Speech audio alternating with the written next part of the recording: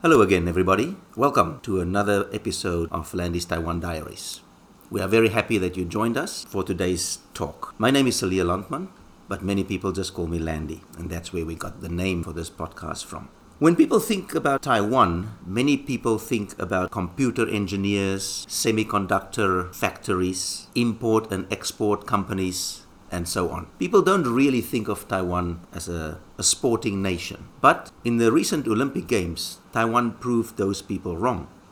If I just make a comparison here, like South Africa, where I'm from, we see ourselves as a sporting nation. Something like Australia, where there are not that many people, but we think we are really sports people, and we pride ourselves in that. But if you just look at the medal count at the Tokyo Olympics that finished not too long ago, South Africa, which considers itself a sporting nation, got only 3. Whereas Taiwan, that people think of more of like a technology giant in the world, they got 12, which is unbelievable. Granted, that was their best haul ever of medals, and South Africa really underperformed for their pathetic 3. But all in all, it's still excellent for a country that people don't really consider to be a force in the sporting world. But actually, that is not true. There's a lot of sport and exercise going on in Taiwan, and today I want to share a little bit with you about what kind of sports people do here and what is popular and what not. Now, if you just look at the numbers, then jogging or running is actually the most popular sport in Taiwan. If we just talk about normal times when before COVID interrupted all events and such, every weekend, every Saturday and Sunday, there are numerous races around the island. Sometimes up to 6 different locations will have races, and they vary from full marathons to half marathons to 10-kilometer races to 5-kilometer races and so on. And these are booked months in advance. They are just full. If you don't plan your schedule, your racing schedule, you're not going to get into these races. You have to really know what you want to run and when you want to run it. So, of course, not everybody is super competitive. I've joined some races where some people did a full marathon, which is 42 kilometers, but about 80% of the distance they walked. So even that is still better than sitting at home on the sofa, right? So not everybody is really, really competitive, trying to do their best ever.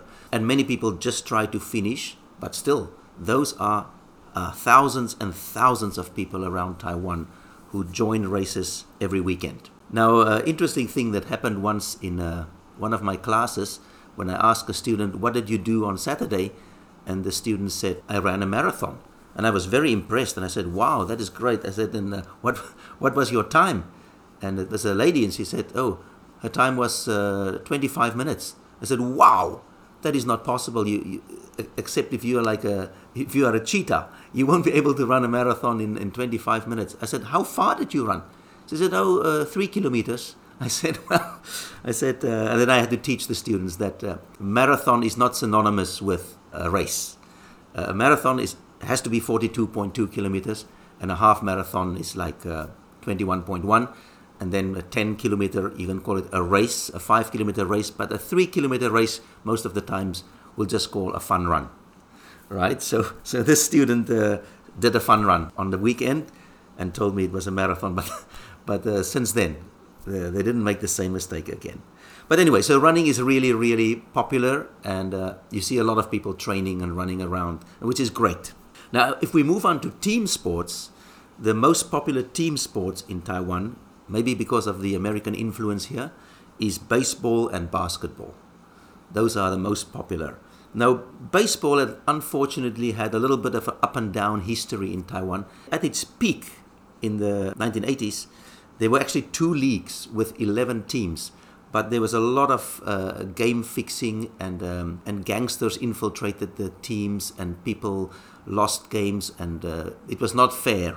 So the government stepped in, and for a while, they basically disbanded the baseball league, and it had to build itself up again so that people actually believe that the games are real. So for the last few years, there's only been 4 teams in the Taiwan league, only 1 league and 4 teams, which doesn't really excite anybody because, like, if you look in America's baseball, the teams fight all season long to make the playoffs. But if you have only 4 teams, they're all in the playoffs already. So that was a little bit strange, but it doesn't mean that they don't have support. There are many supporters for the baseball teams. For the last year, they added a fifth team, so there are 5 teams now in the baseball league. But they don't have the system where a city has a team and everybody in that city supports that team. It's not quite like that. In Taiwan, the people choose a player they like. And it doesn't matter which team this player plays for, they will support that team because of that player or players in that team.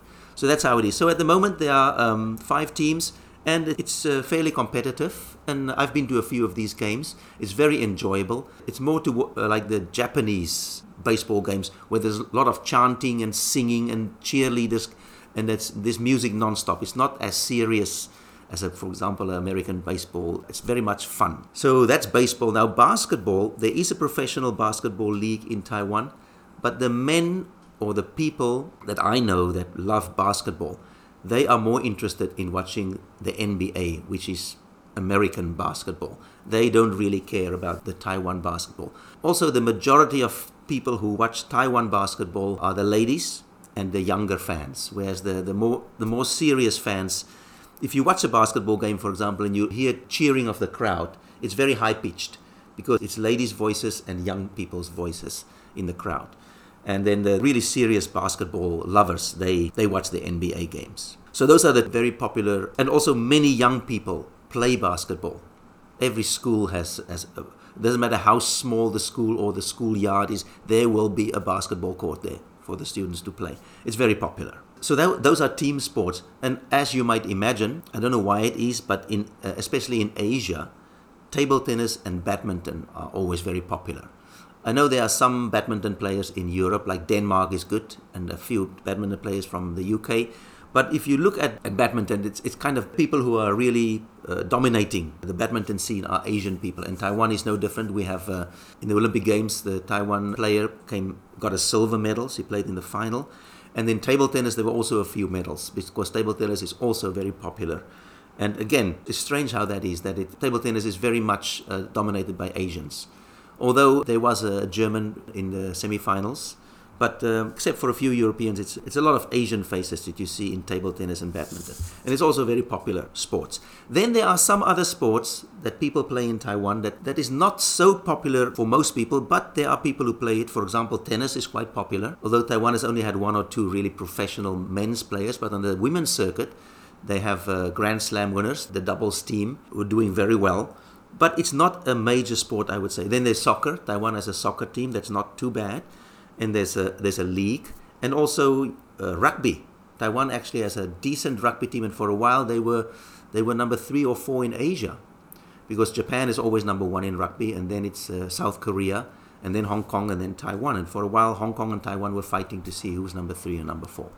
And there's some many expats play rugby as well. And they play against the universities who offer rugby. And they tell me that the standard is pretty good. So then there's also some sports that really only the expats, the foreigners play. And that is cricket. There are no real cricket fields. There's 1 or 2 that the government were very kind to donate some field to the cricketers. But most of the time the cricketers play on baseball fields. They put a mat down, and of course the baseball field is really too small. But you use what you can get. And they have little tournaments on weekends. And actually, in an earlier podcast, I mentioned that last year in May, there was a tournament here, the Taipei T10 tournament, which was actually streamed all over the world.